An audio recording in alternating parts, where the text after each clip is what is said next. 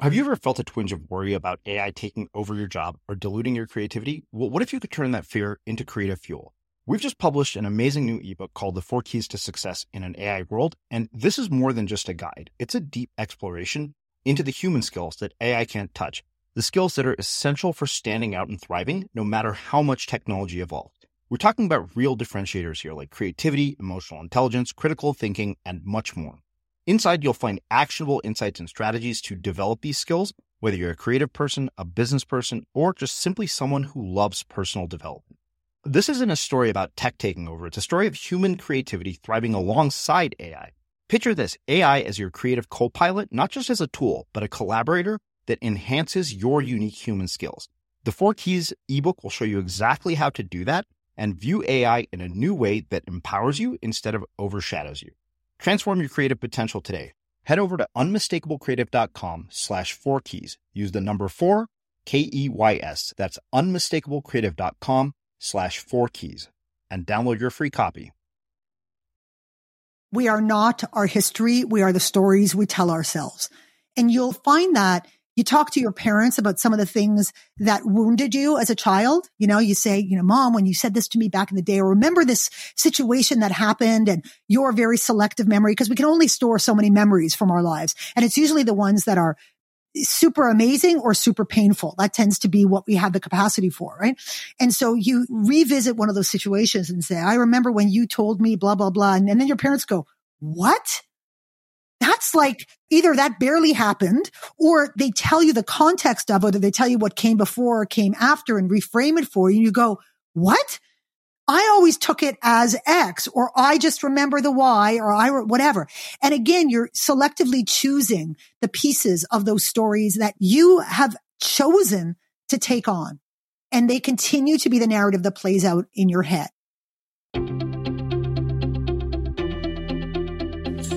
I'm Srini Rao, and this is the Unmistakable Creative Podcast, where you get a window into the stories and insights of the most innovative and creative minds who've started movements, built thriving businesses, written best-selling books, and created insanely interesting art.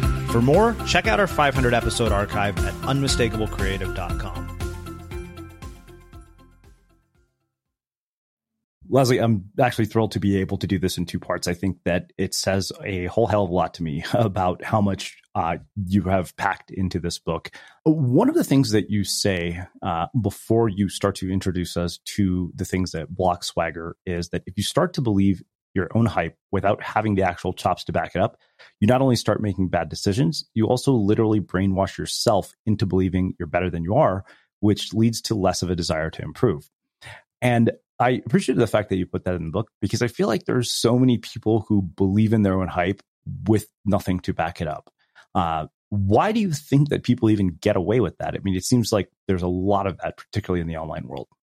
I think there's actually an expectation to do that.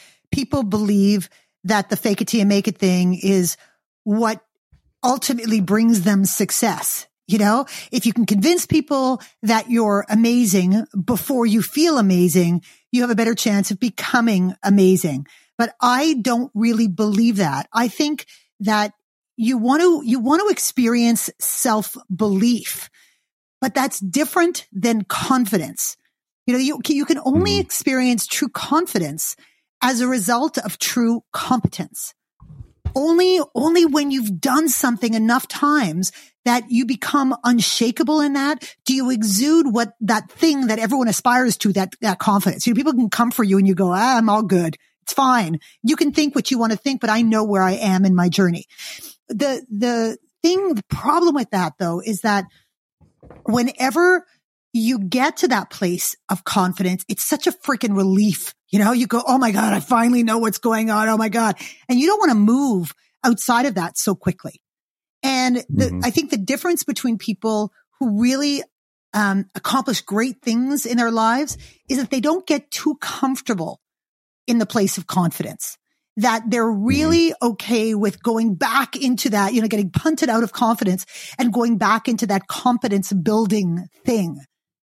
So when we, you know, convince ourselves that confidence is everything, then we actually limit our ability to grow. And self-belief is very different. Self-belief is a choice. And to me, what self-belief is, it's just that unshakable kind of, that center that tells you that you can take a step off the cliff into the unknown or into what appears to be the drop or the nothing, and that you're not going to die. Things might happen to you. You might experience a bunch of things and it might not go as planned, but you're not going to die. And I think that lack of self-belief is what stops people from going into the unknown. So there's all these different elements in my mind from my perspective. So I think if you believe your own hype too much, then you don't get into that confidence building. And if you don't believe in yourself enough, then you don't take a step off the cliff. So there's kind of a sweet spot there. It's like hustle and humility mixed together. Yeah. No, I love that because I think that one of the things that I've become hyper aware of over the last year or so, based on the conversations I've had with people here on the show and my own reading, is the role that cognitive biases play in the assumptions that we make and the decisions that we make, which is why I frequently tell anybody I'm teaching to consider the possibility that everything I'm telling them is bullshit, because it might be for them. Yep. And so I wonder, when it comes to this whole idea of, believing your own hype, like, why do people ignore context so much? I'll give you an example just to frame it. So you look at an online course or something like that, right? And you'll see that, this person got this result. So if I just follow them and do exactly as they did, I will get that same result too. I had a friend who has been a guest here before. She sent me, I think, 10 different websites from 10 of her clients. And I put them all up next to each other. And I said, I'm going to pass on all of these guests because I have no idea what the fuck any of these people do. And it sounds like they all do the same thing. I think that our lack of our context or lack of context. So let's take context first. We will compare ourselves to that which we find impressive. And just because we find it impressive doesn't make it by definition impressive. That's just perspective. I remember my mother, my amazing mother, when I was a little kid watching the news, and she said to me, Leslie, you realize that there are other news crews taking a different perspective on this. And the ones that you're seeing are showing you only what they want you to see. So you're not seeing what's real. You're just seeing what they want you to see. And it doesn't make it true and it doesn't make it right. So you have to be able to form your own opinions about these things and imagine that you're seeing a much bigger picture than you're being shown. And I think that in our social oriented world, we developed this incredibly curated view of everything, and we don't want to think about what is true and real beyond that. And so, we're going to like what we like. We're going to gravitate towards what we gravitate towards, and we're going to believe what we want to believe. I think it takes a really strong mind, in this today's environment to go, yeah, okay, but right? Because that's the opposite of what that curated social media thing is trying to do. They're saying, no, just see only this, see a collection of this, a palette of this, a reinforcement of this. Don't think about what I might look like off camera or what this situation might be besides this. Just accept what I'm telling you. And I think we've become super myopic as a result. Yeah. I mean, I think that sort of myopia tends to lead to a lot of delusional optimism. Delusional everything. Delusional pessimism too. I mean, I think it works, in many ways. I think that we have a far less sense of what's true and what's real. We've seen that. We understand that in the media, that what we're seeing now, where we used to really believe that what we were seeing was real, we now know for a fact that what we're seeing is not necessarily real, which is terrifying for people because they want the concrete. They want that which they can trust.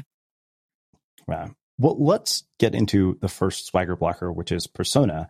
And you say the first swagger blocker separating the real you from the world is persona. So many of us develop a conscious demarcation between who we really are and what we reveal to the world, particularly in the context of our professional lives. We do this because we've been conditioned to believe that there's a way we're supposed to show up if we want to succeed. But the truth is, having a work persona does not help. It just hides our uniqueness and shrouds our value.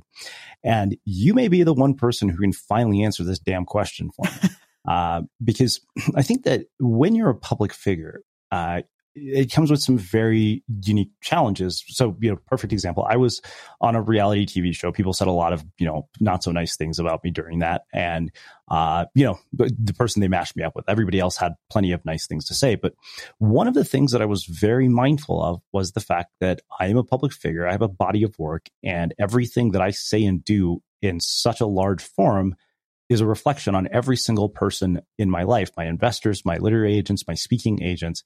And so I think that this is one of those that I really, is one of the ones I thought a lot about this when I thought about sort of, what's involved in the psychology of building an audience. When I met Glenn Beck, I wrote an article titled Person versus Persona and the Media Mask, because I think inevitably I am a different person behind the microphone than I am with my roommates and closest friends, because a lot of the things that I say to them would basically be career-ending PR crisis in the making. So where's that boundary between, being genuine about this and being a jackass? I don't think, a lot of people get down on the concept of authenticity because they say it's an excuse to be an asshole. Now you can just be unfiltered, uncensored and say, I'm just being authentic. It's just who I am. It's just the real me. That is not what swagger is all about. And I think also that, yes, I guess I might say different things to my best friends, in the context of conversations that I would say in service of the swagger message, for example. Yeah. But if they were conflicting, then I'm full of shit. I might say them differently or express them differently. I might swear more, or I might be more specific or whatever.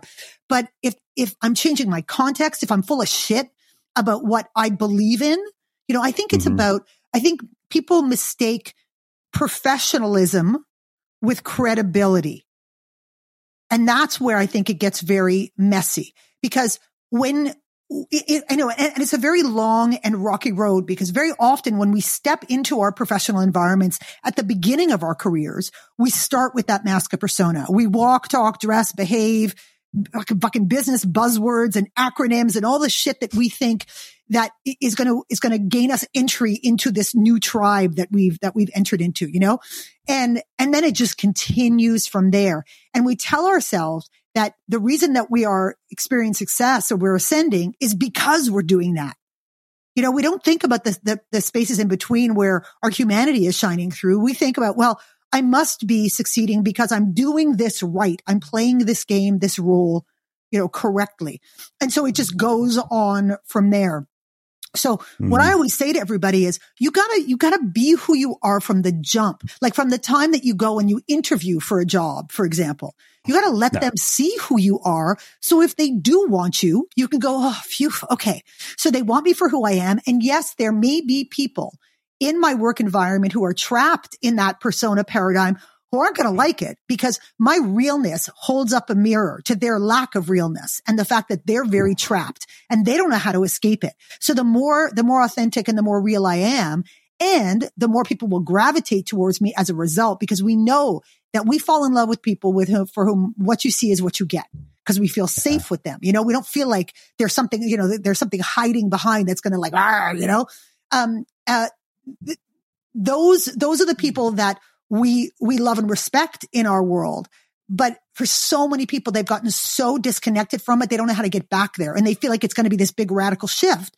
And for me, professionalism is being respectful of other people. That's fucking cost of entry. Don't be an asshole. It's doing your work to the best of your ability. It's trying to elevate the collective and not just yourself. It's about taking responsibility when you screw up.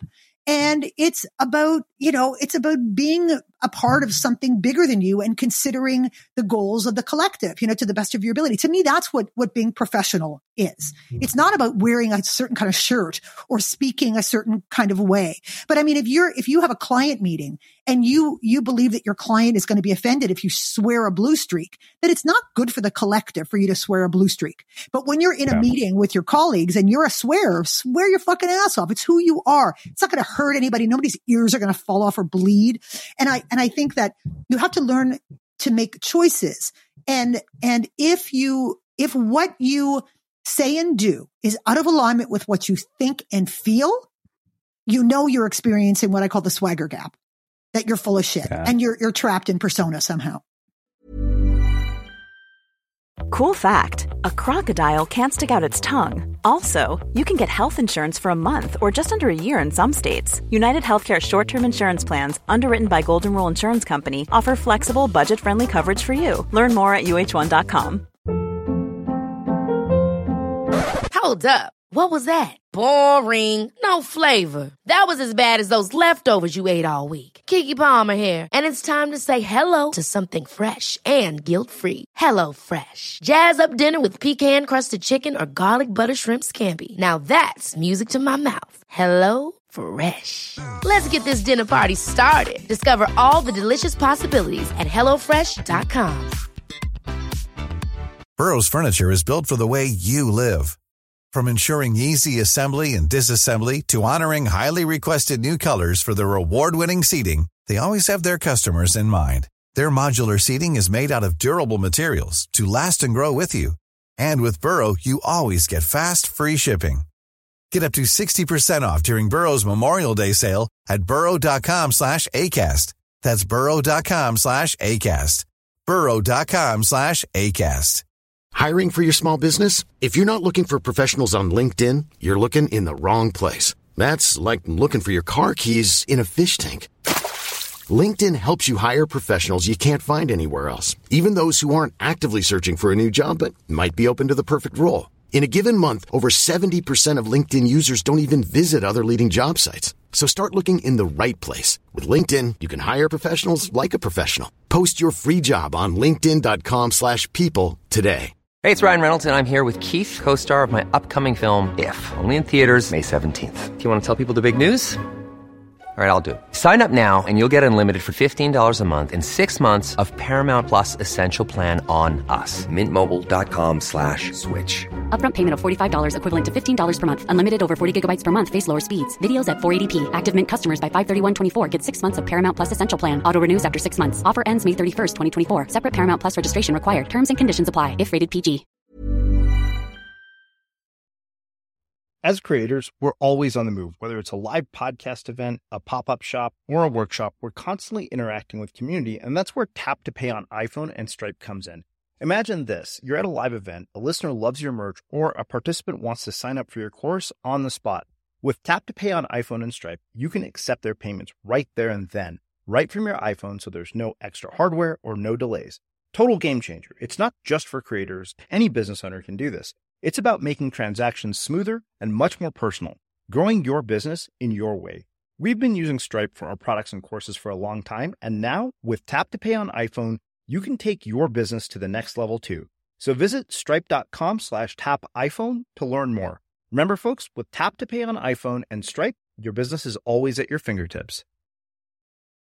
It's funny you say that, because there are two experiences that come to mind for me when you say that. The first was the first and probably the last time I ever went to give a talk at Pepperdine. My dad saw it. He said, "You use way too many swear words." And part of it was, I think I'd been watching these Gary Vaynerchuk speeches, and I was like, wait a minute, like this actually doesn't serve the message at all. Mm-hmm. And that was a pretty profound realization for me. I was like, okay, I'm not Gary V. I shouldn't be swearing just for the sake of swearing. The other one is job interviews. And I love that you brought this up, because, I have been fired from every job I've ever had. And now that you've said this, it makes a lot of sense, because I was really good at interviewing because I could put on that mask and I could go in and I could basically present the image of who they wanted me to be to get the job. And of course, I could never keep the job because that wasn't me. And I remember thinking, if I'd ever had the opportunity to do it again, I had one last interview for a real job sometime in 2011. And it's funny because I wrote about this in my book, where there was a guy there basically said, when we say, 8 o'clock, we don't mean 8:15. And I think if I had been honest, I would have just put the interview to the end right there and said, you know what, guys, I think I would hate working with all of you. So I think let's just save each other some time and, call it a day. Like, clearly I'm not a good fit for you, but I didn't. And what's funny is the woman who was hiring for the job got fired. The person they hired got fired, and then this other guy was just a lifelong person who just followed rules. Yeah. I mean, I understand how badly we want to fit into the tribe, because that's primal, right? That's if we don't fit into the tribe, we're the first one that gets eaten, in the event of a famine kind of thing. So we we want to fit in, and we feel so proud of ourselves when you go, yes, I have been accepted. I have been approved of. But if you're being accepted and approved of for being someone other than you're not, what is the fucking point? What is the point? We cannot be for everyone. When we are for everyone, we become like this artificial, vanilla, bland nothing. And it doesn't make waves. And you think you're making other people's lives easier and that you're going to experience some kind of security as a result. But when you are screaming on the inside and going, I can't, I'm trapped in this, vanilla world, when I'm a double, triple fucking, mochaccino with a twist of lemon and some cayenne pepper sprinkled on top, it will not last. And I would rather be respected and accepted and loved and approved of by a few for who I really am than accepted and loved by everybody for who I'm not, because it's not real. And we're so starving for approval that we'll do anything to get it. It's heartbreaking. It's heartbreaking because we don't know how to self-validate. We don't know how to internally validate. That's not anything that anybody teaches us how to do. Mm-hmm. Yeah. I'm so glad you brought that up, because I've been kind of like writing about this idea of what I call a creative MBA, which is kind of what I want to start to form based on just looking at curriculums in both MFA and MBA programs. So there's this huge knowledge gap, which is, largely around the subject that you're talking about, because you can learn how to do all these different things. You can read all these business books, but if you don't address the very things you're talking about, you're kind of building it on a house of cards. Yeah. Oh, listen, 100%. That is what inspired this book in the first place. Because when I launched Combustion, which is in my training company in 2008, it was called something else initially, but the company that eventually became Combustion.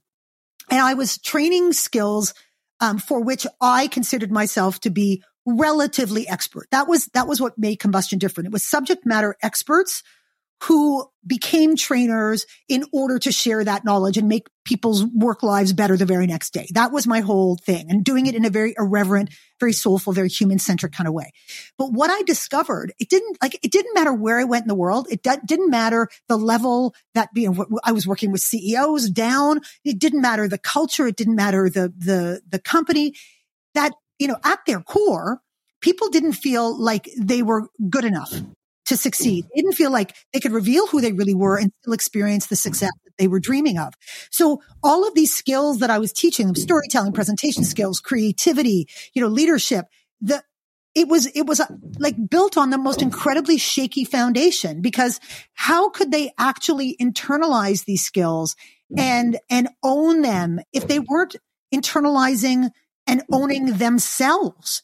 You know what I mean? It was yet another layer that they were putting on the outset. Okay, presentation skills. Okay, I got to look like I'm all over it. I got to look like I'm super confident. I got to look. I was like, no, we got to learn what it means to feel that. What can you tap into that is proof for you, so that you can experience that sense of true confidence. So that when someone questions you in the moment, you don't fall off your center. You don't freak out. You don't crumble, or you don't get mad, or all of those things that become the shit show when we're having to get up in front of people, and when I realized that, and I spent all of my time trying to break people down when I had them in front of me. That was what my training became. It was like this deconstructing of their psyches to show them that if they pull out who they really are, even for a moment, and let other people in that training experience see them and experience the feedback from that they'd start to see the proof of concept. They'd start to go, wait a second. When you like that? That was good. Everyone was like, yeah, that was so much better. That was so amazing.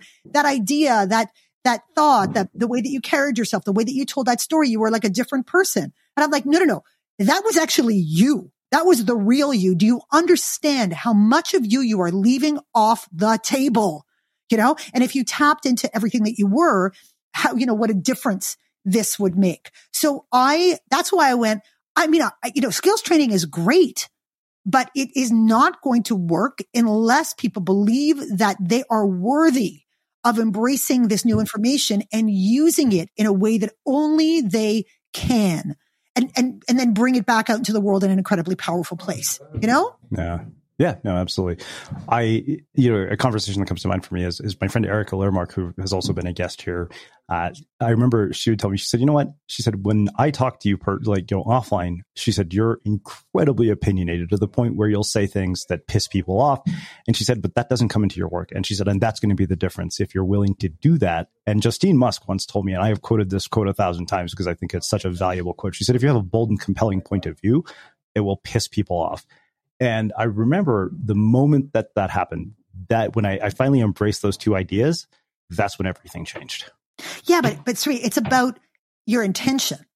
You know, if you gotta, that's why that is so key to swagger is you've got to know why you're saying or doing the thing, not just because it needs to be said. Okay, well, if it needs to be said and all you're going to do is alienate people, there's no fucking point because it's not going to land. People aren't going to embrace your truth. You're actually going to defeat the purpose of saying it. If your intention is to help people understand a different point of view, then you don't change your truth, but you got to have the smarts to be able to reframe your truth so that it lands, so that people understand that it's not just about you and not just good for you, but it's good for the greater good and for the collective. And when you learn how to do that, to make things that are important to you, important to other people because they have a connection to it in some way, or they see that it also benefits them, or that they can be part of something bigger and greater, then you don't piss them off. Then you're just, creative, or you're just strong-minded, or you're just whatever. You're not an asshole. And it's like one of the things that I wish that I could teach people how to do with nuance. I talk about it in the book about how truth is about, it's, you don't change what you say, but you reframe it. And you also think about the when, the where, and the to whom you speak it. Because if it's not going to land in that moment, you're wasting your breath. And if you want to make sure it gets heard, you got to get a little strategic about it. Because that's what gets people into trouble is they just puke out their truth and expect everybody to sift through it for the good chunks. It's like, no one's going to do that. It's not going to happen. Well, I've often joked that, my book, Unmistakable Why Only is Better Than Best, could have easily been called Everybody is Full of Shit. But to your point, that's exactly why it wasn't called that. And I don't think it's about, sometimes the shit that comes out of our mouths is us trying out ideas. They form in their heads and they're out of our mouths before we even really think about it and process, because that's how we operate. And then it's only by the reflection of other people that we start to go, was that, did I do that the right way? Was it the right thing, the right time, the right place? Or do I even believe this? And the people who I respect most in this world are able to do that, and then to sit back and hear what other people have to say and reconsider, what they said or how they said it, to kind of either clarify their intention or that probably, here was my intention. That probably wasn't the best way to communicate it. I'm not backing down from what I believe in, but I understand why it didn't land the way that I had hoped it would land. If we could do that better, we would be able to have that kind of better discourse across the board, as opposed to my idea is my thought is the thought. And if you don't like it, you can fuck yourself and all the rest of it. And people say about me that I'm like, that I'm incredibly direct. I get that a lot, but I'm also that I'm like cartoon violence, that when I have a super strong opinion or when I get in your face, it's not like I'm going to punch you in the face. It's more like, Bugs Bunny with the mallet. It's like it doesn't really hurt, but it gets your attention, Yeah. Well, let's talk about this whole idea of ambition, because it's such an odd paradox to think that ambition is something that blocks swagger. But you say there's a big difference between being purely ambitious and being in your place of excellence. Raw ambition forces you to constantly look skyward, focusing on the next rung up the ladder instead of inward, and being present in your journey toward accomplishment on your own terms. And I love that. As somebody who I think, had ambition, to a fault, to the point where my ambition actually alienated a lot of people. I made some decisions that honestly I'm not proud of, purely out of ambition. Yeah, while I was in business school, I cut friends out of projects without telling them. And I lost friends for good because of it. That's exactly it, babe. That's exactly it. Because the reason that ambition can be a swagger blocker, and don't get me wrong, I'm all for ambition. I'm all for success and striving and taking risks and doing, do you. If it comes at the cost of your authenticity, not okay. because you're going to be left alone, and you may have what you perceive to be success, but trust and believe that at a certain point in your life, you're going to have a little come to Jesus with yourself and go, holy shit, what did I have to sacrifice in order to get here? Who am I and how did I become this person?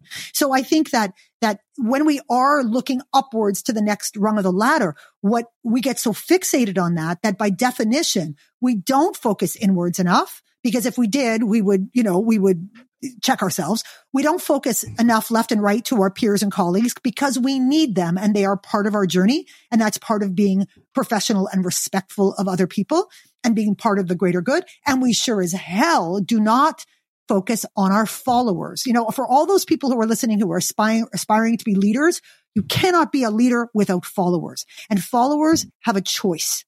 Just because you are a people manager or you have a title does not mean you will have followers. And if you do not focus on your followers and if you're not in service of their growth and their journey, you do not deserve the mantle of leader. And so if your swagger, if your swagger is coming, if it's at the expense or your authenticity is coming at the expense of your ambition, then that is not about swagger. So being in your place of excellence is saying, I want to do a really great job. I want to learn. I want to do the best that I can, not just for myself, but for everyone who is connected to the work that I do. And I want to help lift the people around me. And when you do that, you don't have to climb because people will lift you. That's the beautiful thing. That's what people forget, is that people will lift you. Because if you're a natural leader, then when leadership roles are open, yeah, sure, you go for it. Absolutely. And everybody else is going to endorse you for that. You're going to have so many people going, oh yeah, Srini's like, he's the best. He's got our backs. He's amazing. We trust him, all the rest of it. And yes, you're going to have to adjust to new status as you move up the ladder, but that's the least of your problems, But so I think that it can be a really slippery slope, which is why you got to watch yourself with ambition. Yeah. So one other sort of follow-up to this whole idea of ambition, when you see things like, the way that our politicians behave in the United States, the way our startup, CEO founders behave when they've, achieved $1 billion valuations, do you think that there's a danger of pushing ambition and self-interest to the point of diminishing return? And how do you recognize that before it happens?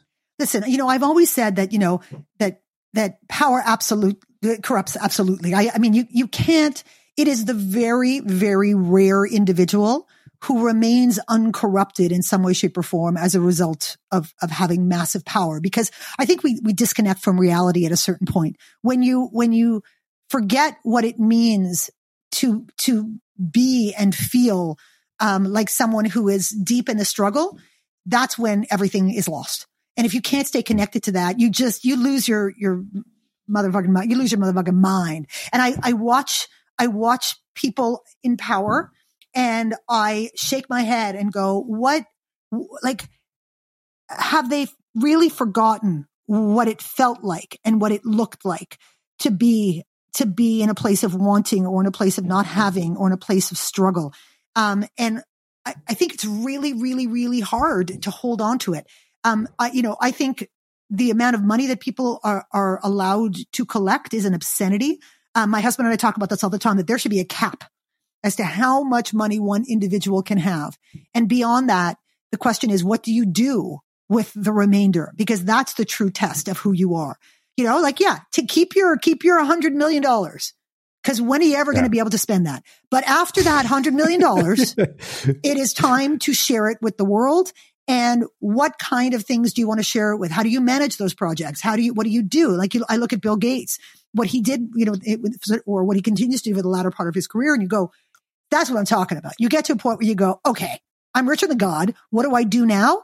Okay, I'm going to set up really smart foundations where people have to take responsibility for their returns. So it's not just charity after charity after charity. But I'm going to set all these things up for success so that people who do have that intention to change the world are going to have that leg up to do that. And I'm going to support them in that. So people often say to me, so what celebrities, what public figures do you think have swagger? And I go, how the hell would I know? Because for the most part, what we're seeing of them is completely curated.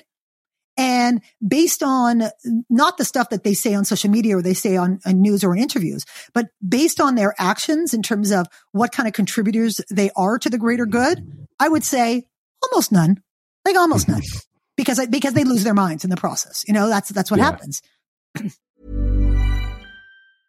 Hey, it's Paige DeSorbo from Giggly Squad. High quality fashion without the price tag. Say hello to Quince. I'm snagging high-end essentials like cozy cashmere sweaters, sleek leather jackets, fine jewelry, and so much more. With Quince being 50 to 80% less than similar brands. And they partner with factories that prioritize safe, ethical, and responsible manufacturing. I love that. Luxury quality within reach. Go to quince.com/style to get free shipping and 365-day returns on your next order. Quince.com/style. One size fits all seemed like a good idea for clothes. Nice dress. It's a t-shirt. Until you tried it on. Same goes for your healthcare. That's why United Healthcare offers a variety of flexible, budget-friendly coverage for medical, vision, dental, and more. So whether you're between jobs, coming off a parent's plan, or even missed open enrollment, you can find the plan that fits you best. Find out more about United Healthcare coverage at UH1.com. That's UH1.com. Wow. Nice. Yeah. What you're hearing are the sounds of people everywhere putting on Bombas socks, underwear, and T-shirts made from absurdly soft materials that feel like plush clouds.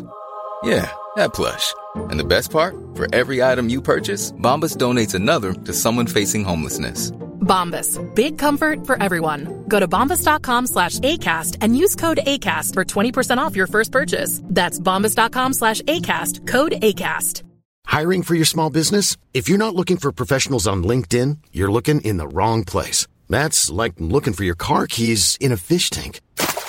LinkedIn helps you hire professionals you can't find anywhere else, even those who aren't actively searching for a new job but might be open to the perfect role. In a given month, over 70% of LinkedIn users don't even visit other leading job sites. So start looking in the right place. With LinkedIn, you can hire professionals like a professional. Post your free job on linkedin.com/people today. There's never been a faster or easier way to start your weight loss journey than with PlushCare.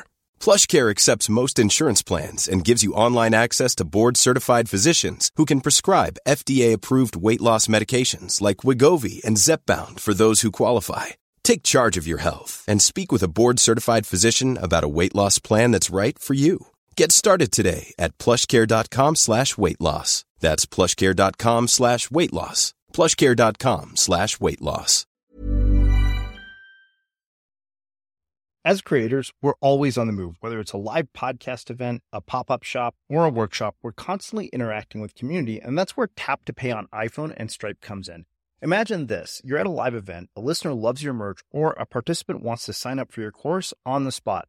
With Tap to Pay on iPhone and Stripe, you can accept their payments right there and then, right from your iPhone, so there's no extra hardware or no delays.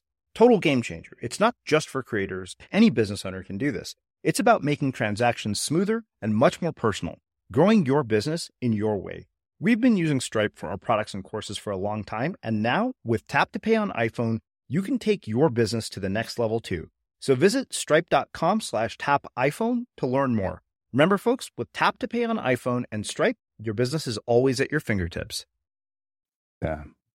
Well, let's talk about this whole idea of insecurity. You say insecurity is rarely about the challenge we're about to take on. It's the history of self-doubt that's the killer.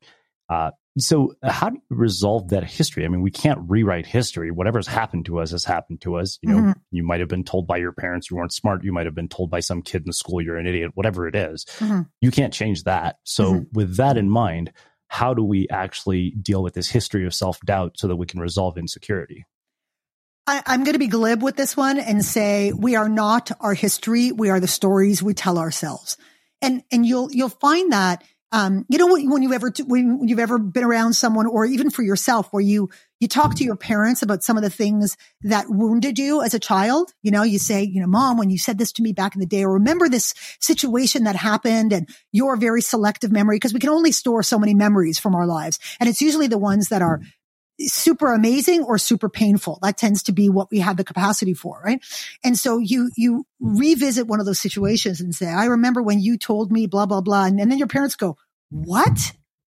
That's like either that barely happened, or they tell you the context of it, or they tell you what came before or came after and reframe it for you. And you go, what? I always took it as X, or I just remember the Y, or whatever. And again, you're selectively choosing the pieces of those stories that you have chosen to take on. You've chosen to take them on, and they continue to be the narrative that plays out in your head. You know, like I was told, so a perfect example is, you know, I had amazing parents. My parents supported me 100%. However, I was a really difficult kid. I was completely wild. I did not follow the rules. I had big issues with authority. I was super precocious. I would act out a lot. I was hyper, all of those things. And so my mother would often say things to me in, you know, trying to help me, like, you know, Leslie, you're so incredibly creative. If only you could just focus a little bit more. You know, Leslie, you're so passionate. If only you could like pick your moments. Leslie, you're so this, if only. And what happened was it didn't take long for me to stop hearing the first part of that and to only hear the second part of that. I became a caveat, if only. And that stayed with me for years and years and years. And I believed that I was somehow not good enough, that there was that I was waiting for the other shoe to drop, you know, with people, that they would accept me on the surface, but really they were thinking I was too much, too big, too loud, too whatever. And I wore that, and it made me very, very angry and very frustrated for a lot of years, until I realized, wait a second, that may have been true of someone's perspective at a certain point in time, but that is still their perspective and their opinion. And if I wear it, then it's mine. And it's the equivalent of, you know, going into the fucking airport, going up to the baggage carousel, dragging somebody else's baggage off the carousel, dragging it down the causeway, taking it home, unpacking it, and putting someone else's dirty underwear in your head and strutting around in it. Like, we would never do that, but we pick up other people's baggage like it's fucking candy, and we wear it. We eat it up, and we let it take root in us as truth, as opposed to saying, wait a second, in the past, I was told that I was X, but today people tell me that I'm Y. And yeah, I couldn't be where I am and do what I do today without having been the sort of, a collective of my history. But I can choose the damage that I continue to wear, or I can choose to recontextualize it and embrace who I am right now, in my journey. So I just stopped hearing that in my head. And you can't, like, your psyche's going to talk to you. It's going to say something. The key is not to just put your fingers in your ears and sing and go, la, la, la, not listening to negative voices in head. You have to literally record over them. You have to replace them with something that's going to play just like those negative tapes did, and when they did. So the same way that in a situation, and the negative tape is going to go, you're not good enough, and you suck, and you don't have what it takes. If we can record over those tapes, the same trigger is going to go, you got this, baby. You know, you got the chops. Get on it. You're going to be fine. You're not going to die. And you can do that, but you have to almost like exercise the demons. You have to get them out instead of trying to suppress them or hide from them or be mad at them. You have to say, come on out and play, inner saboteur. Let's get you out on paper. It's an exercise that I do with people. I get them to write themselves a letter from their inner saboteur, and I go nuts. Like, get evil, dirty with yourself, because we accept so much more shit from ourselves than we would ever accept from somebody else. Like, if somebody came in and said to me some of the shit that plays in my head, I would punch them in the face. I would lay them out. And I can. I would lay them out. And yet I choose to allow that. I choose to allow my own insecurity to speak to me in that way. So I get people to write a letter from the inner saboteur. And once it's out on paper, and it's a totally emotional exercise, because I want every dark and shitty thought that you have about yourself to come out on paper. And often when I'm coaching people, I'll read it back to them, which is really difficult for them, because now it's somebody else's voice saying the things that are their worst fears, their worst beliefs, And then once we're done, I go, okay, so like any good lawyer, I want you to write a rebuttal to this letter, but I want you to use facts and not supposition. So I want you to sift through your life to date and find concrete facts, proof to dispute these points of insecurity. Okay. So it's not just like, don't be mean to me. I'm a nice person. And, I just want to be loved. I'm going to talk about you say you're unlovable. And when in fact you have a partner who loves you, you have friends who have known you and loved you for the past 25 years. Those are facts. Those are indisputable, right? So I get them to do that just for like line by line by line. And then I have them sort of compress that down to distill it down into what I call the swagger mantra. Find the highlights of that. I'm a blah, blah, blah, blah, blah person, or I'm a person who has accomplished blah, blah, blah. And I deserve all the good things because, and no one can take it away from me because, however you want to frame it. But it's that distillation so that when that negative voice comes a chirping, you go, you put your hand up immediately. You don't even let it start. And you go, let me tell you something. You trot out your swagger mantra. And if you need more, you start going through that resume of awesome. That is all of the things that are the proof. And slowly but surely, like in everything with your brain, you have to do it through repetition. You have to believe it, and it starts to shift that balance. So now the voice that in your head goes, actually, I'm a beautiful, lovable human who's got a ton of passion, who is committed to doing great things in this world. So fuck you, inner voice. That's what happens. It's work. It takes work, But yeah. I find so many people that I work with get into the whole victims thing. Well, the voice always comes and I can't. I'm like, well, if you're not going to fight it, then you're not going to win.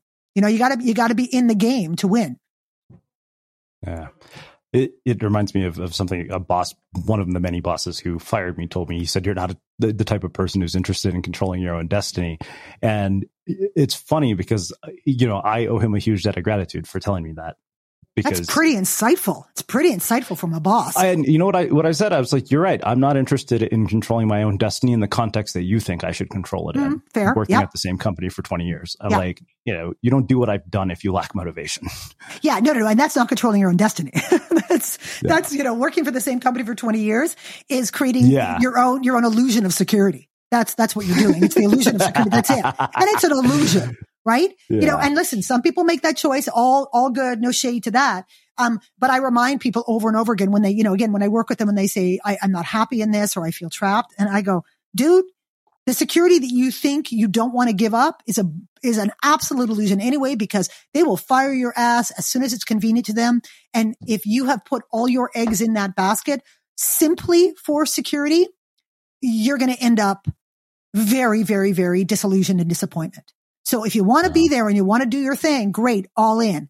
But if there's things about it that you don't want, that don't fit you or don't fit you now and did fit you 10 years ago, you got to step. You got to take your own life in your hands and understand that there are other options for you in this world. Okay, so in the interest of time, I want to cover pain and fear, and then I want to get into the things that drive swagger. So let's talk specifically about pain and fear, because I feel like so many people are terrified to do whatever this thing they say they want to do is. I mean, I hear it over and over again, whether it's, with creative work, whether it's starting a business, whether it's, quitting a job or something. And you say that fear is where confidence goes to die a horrible death. How do you prevent that from happening? The thing that I love talking about when I talk about fear is the neuroscience of it. And you as a hardcore creative, you get this, that, according to the brain, that which has been tested and proven equals good, right? We have a default system in the brain that says, what I know, what I have context for makes me feel safe because I know that I'm not going to die. That is what the brain is designed to do for us in terms of the primal brain, the reptilian brain. And any time that reptilian brain is challenged, our context is challenged, or experience is challenged, we have this process that triggers in the brain. So we have that which has not been tested and proven, which equals bad, scary, never done it, don't know what the outcome's going to be.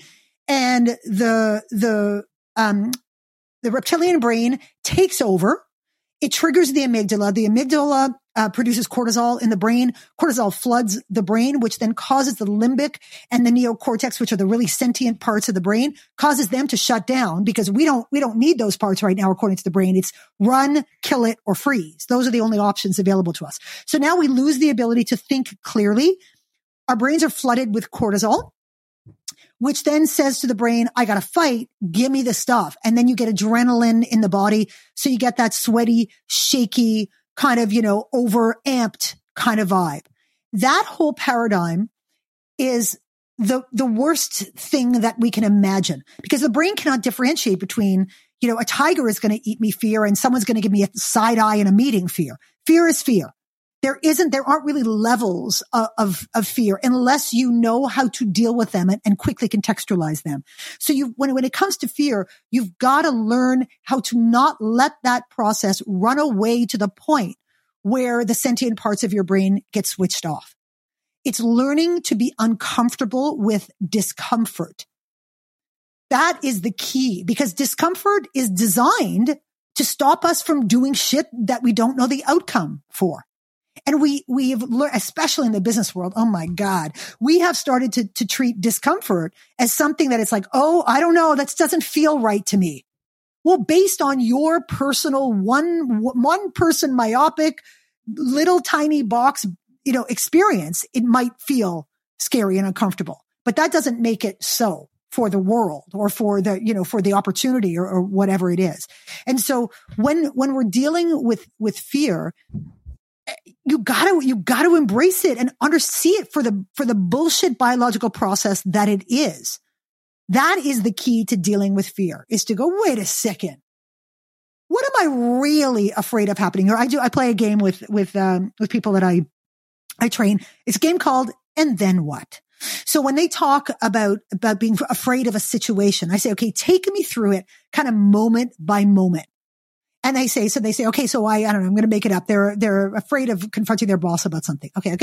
So what's going to happen? Well, I go into the room. Okay, great. I sit down. Okay. And then what? I broach the subject by saying X. Okay. And then what? And I get them to tell it to me moment by moment. And then they get to the moment of the thing that they think is going to be cataclysmic. I go, great. And then what? And they keep talking. And as they play this scenario out in their heads, almost inevitably, the end of the story is, and then I'm homeless on the street. I go, okie dokie, great. Okay, we've talked about the entire situation. Now, can you pinpoint at which this story ceased to be realistic in your mind?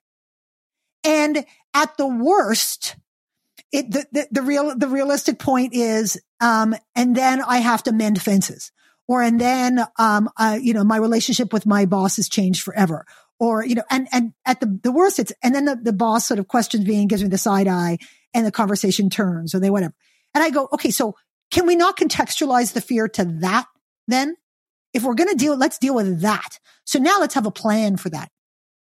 So let's go scenario plan. We think one of three things might happen out of this. Let's scenario plan for it so that we're taking the unknown out of it.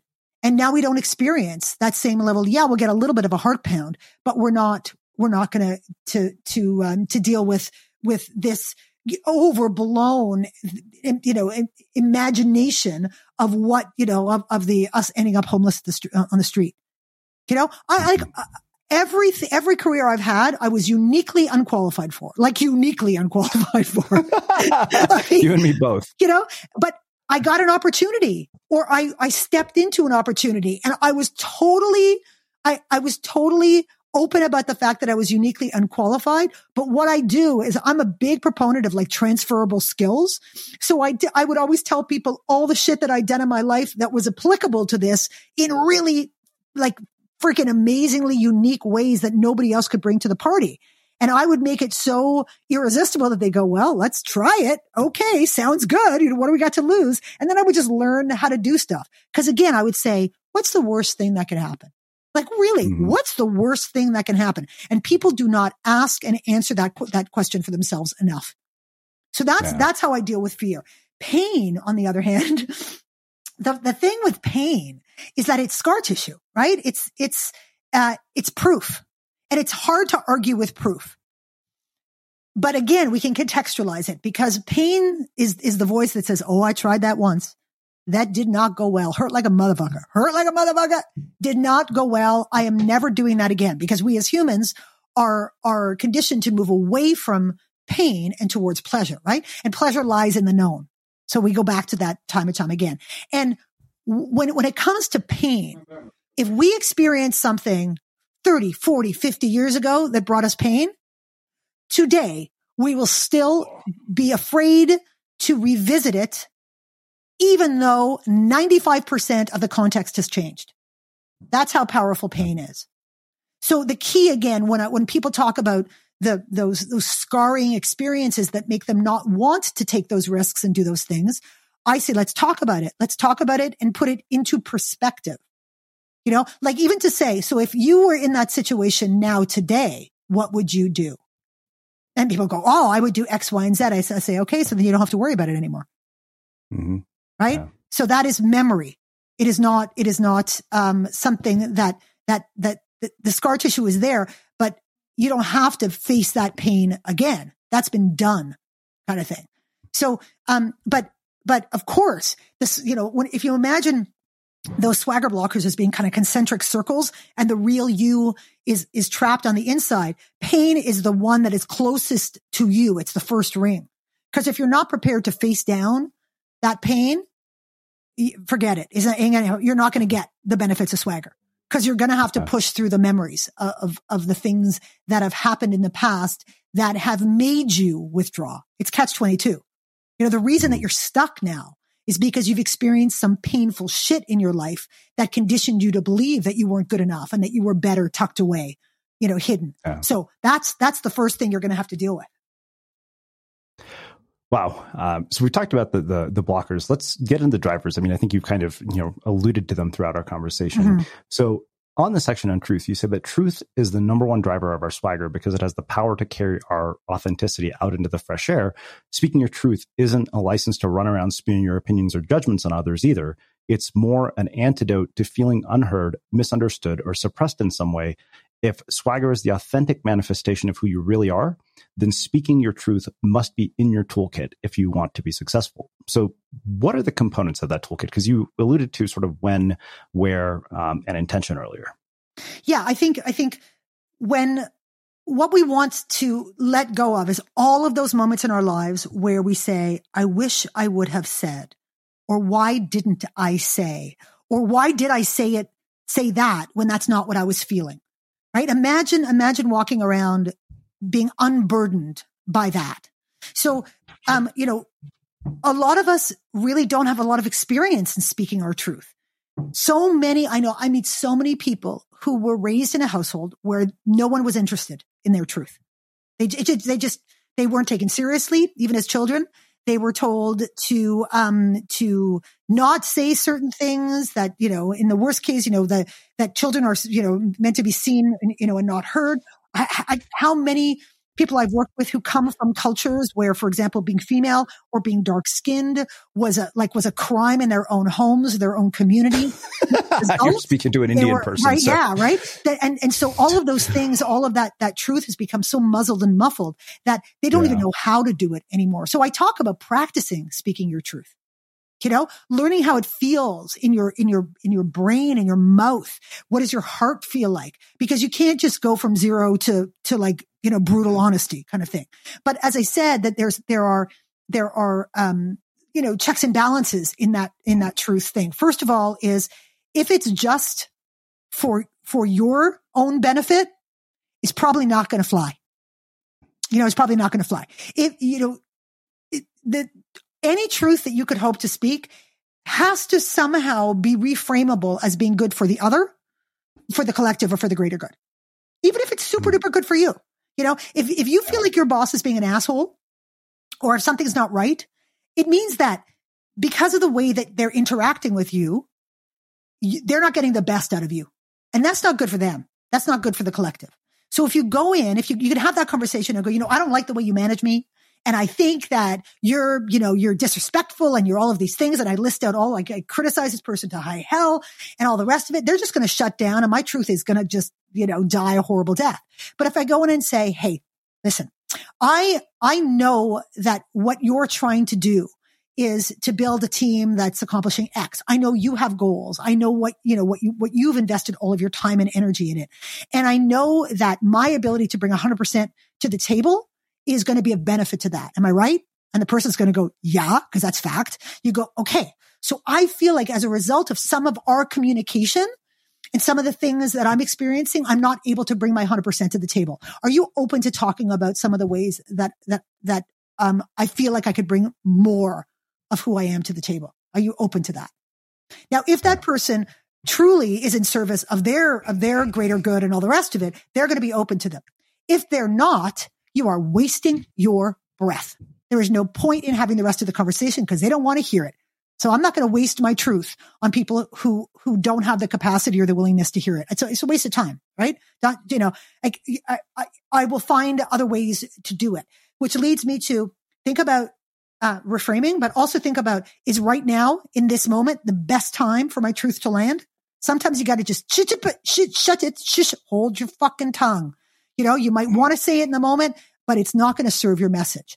It can also be, is the situation something that needs my truth right now? Or am I better served to wait until after it happens and then go around and talk to one person directly so that I don't inadvertently call them out or do something, in that situation that's going to stop my truth from landing. So I always say it's when, where, and to whom you speak it. Because the goal is to have it land. And then we have intention, right? The why. Because if the reason you're speaking your truth is to big yourself up and make somebody else smaller, it's not going to go well for you.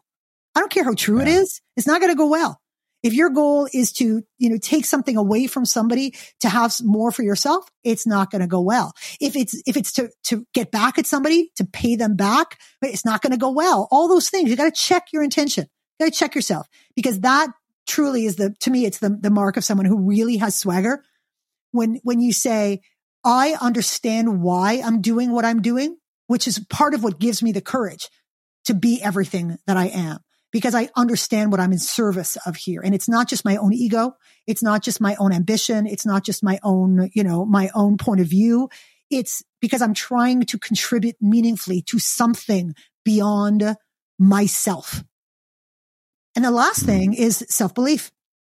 Right? You got to believe that you're worthy of speaking it, and that the world deserves to say it, and that you are the right person to speak it, and that no one can take that away from you. So those are your swagger drivers. Okay, so just a few more questions. I had to ask you about boxing, because I remember reading that thinking, okay, wait a minute, that's kind of cool. What in the world made you get into boxing of all things? I've always been a big boxing fan. I think it's incredible. And that's before I even really knew a lot about it.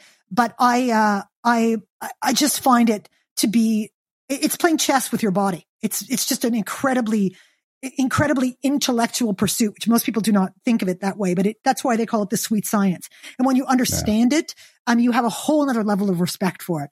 I also love the attitudes of boxers and what makes somebody really successful in the ring, and all the different styles and all the rest of it. So when I was 48, I was like, okay, I've waited too long to do this. Like, I gotta do it. If I don't do it now, I'll physically, I won't be able to do it. So I found a trainer, this incredible man who was one of my closest and dearest friends, a guy named Virgil Barrow. And, he started to train me. And, when I was 51, I fought in my first sanctioned amateur bout, a black tie event in front of 900 people. In order to raise money for cancer research, I raised $30,000 for cancer research, and I fought my first sanctioned amateur bout. I have never learned more about myself and about, myself and so much more beyond myself than I have from boxing. I've just developed this incredible awe for what it, because people think that it's violent.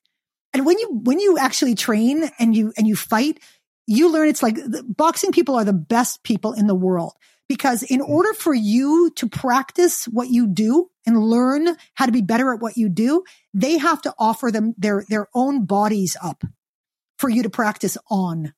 So someone's got to be willing to get hit in the face in pursuit of your growth and your development.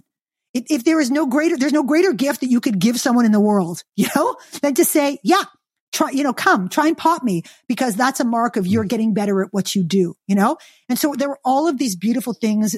We as boxers support each other massively. We spar with each other. They're the most supportive and loving people. My boxing people are the most real people on the planet.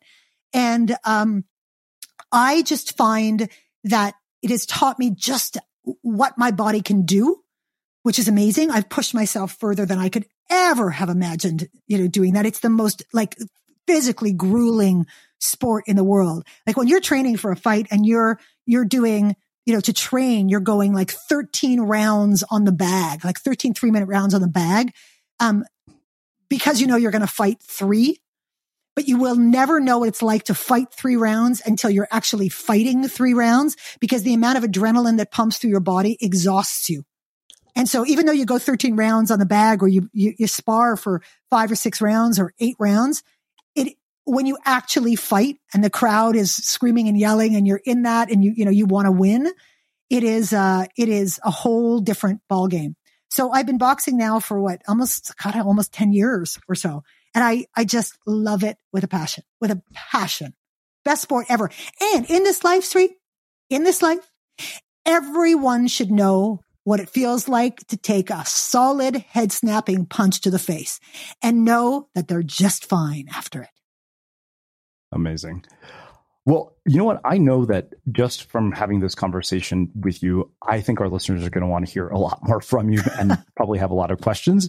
And I wanted to see if you'd be up for participating in a after show that we do on something called Airspaces, where basically you can asynchronously communicate with our listeners. They will be able to submit questions and you can actually record answers for them. If you're up for it, we would love to have you participate. Oh my God, yes, absolutely. Cool. 1,000%. All in. Okay, awesome. So anybody listening to this, that will actually be at unmistakablecreative.com/participate. I know that some of you participated in it for the Cult series, but we wanted to make sure that you understood that this was not an ad for a product. So I figured we'd actually mention it on air. Leslie, this is why we need to do this, because I feel like literally you and I could talk for 5 hours. And in the interest of time, I want to finish with my final question. And that is, what is it that you think makes somebody or something unmistakable? I think when you embrace everything that you have and everything that you are, all of the messy, flawed, imperfect, unshiny, visceral shit about yourself, then your uniqueness becomes absolutely unmistakable. I know without a shadow of a doubt, there is only one Leslie M in the world. And I am so good with that. And I'm going to remind people that there is only one Leslie M in the world every day that I live. And when you meet me, you know it. And that's because I do just that. I'm not afraid of my grunge and my goodness and my mess and all of that stuff. And I'm not afraid to embrace it, and I'm not afraid to share it with other people. So I think that's what makes you unmistakable. Amazing. Well, I can't thank you enough for taking the time to join us and share your story and your wisdom and insights with our listeners. I have to say you're probably my favorite guest this year so far. Oh, I love you too so much. We are friends now. This was for people listening, was a friendship happening before your ears. That's what was happening here. You were watching it just happen and then get cemented over time. So this is the beginning. Absolutely. You can all say that you listened to the beginning of Leslie and Srini's friendship. Amazing. Where can people find out more about you, your work, your book, and everything that you're up to? You can check me out at lesliem.com. That's LESLIEEHM.com. You can check out the book. It's swaggerthebook.com. It's available on all the platforms and all the things. So any good bookseller. And I love playing on social, as you know, I I confess that I take what I do incredibly seriously, but I don't take myself that seriously. So I try and have a lot of fun. You can find me at Leslie M Speaks on Instagram, at Leslie M on LinkedIn, at Leslie M Speaks on Facebook, at Leslie M on Twitter. And listen, I am the most accessible person in the world. So if anybody's listening and they have a question, they want to know something, just reach out. I'm right here. Happy to talk anytime. Awesome. And for everybody listening, we will wrap the show with that. Thank you for listening to this episode of the Unmistakable Creative Podcast. While you were listening, were there any moments you found fascinating, inspiring, instructive, maybe even heartwarming? Can you think of anyone, a friend or a family member who would appreciate this moment? If so, take a second and share today's episode with that one person, because good ideas and messages are meant to be shared. Ever catch yourself eating the same flavorless dinner 3 days in a row? Dreaming of something better? Well, HelloFresh is your guilt-free dream come true, baby. It's me, Keke Palmer. Let's wake up those taste buds with hot, juicy pecan-crusted chicken or garlic butter shrimp scampi. HelloFresh. Stop dreaming of all the delicious possibilities and dig in at HelloFresh.com. Let's get this dinner party started. Planning for your next trip? Elevate your travel style with Quince. Quince has all the jet-setting essentials you'll want for your next getaway, like European linen, premium luggage options, buttery soft Italian leather bags, and so much more. And is all priced at 50 to 80% less than similar brands. Plus, Quince only works with factories that use safe and ethical manufacturing practices. Pack your bags with high-quality essentials you'll be wearing for vacations to come with Quince. Go to quince.com/pack for free shipping and 365-day returns. Mom deserves the best, and there's no better place to shop for Mother's Day than Whole Foods Market. They're your destination for unbeatable savings, from premium gifts to show-stopping flowers and irresistible desserts. Start by saving 33% with Prime on all body care and candles. Then get a 15-stem bunch of tulips for just $9.99 each with Prime. Round out Mom's menu with festive rosé, irresistible berry chantilly cake, and more special treats. Come celebrate Mother's Day at Whole Foods Market. Imagine the softest sheets you've ever felt. Now imagine them getting even softer over time. That's what you'll feel with Boll & Branch's organic cotton sheets. In a recent customer survey, 96% replied that Boll & Branch sheets get softer with every wash. Start getting your best night's sleep in these sheets that get softer and softer for years to come. Try their sheets with a 30-night guarantee. Plus, get 15% off your first order at bollandbranch.com. Code BUTTERY. Exclusions apply. See site for details. Have you ever felt a twinge of worry about AI taking over your job or diluting your creativity? Well, what if you could turn that fear into creative fuel? We've just published an amazing new ebook called The 4 Keys to Success in an AI World, and this is more than just a guide. It's a deep exploration into the human skills that AI can't touch, the skills that are essential for standing out and thriving, no matter how much technology evolves. We're talking about real differentiators here, like creativity, emotional intelligence, critical thinking, and much more. Inside, you'll find actionable insights and strategies to develop these skills, whether you're a creative person, a business person, or just simply someone who loves personal development. This isn't a story about tech taking over. It's a story of human creativity thriving alongside AI. Picture this, AI as your creative co-pilot, not just as a tool, but a collaborator that enhances your unique human skills.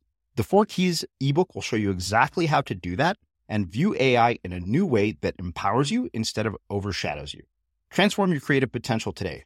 Head over to unmistakablecreative.com/4keys. Use the number 4, KEYS. That's unmistakablecreative.com/4keys and download your free copy.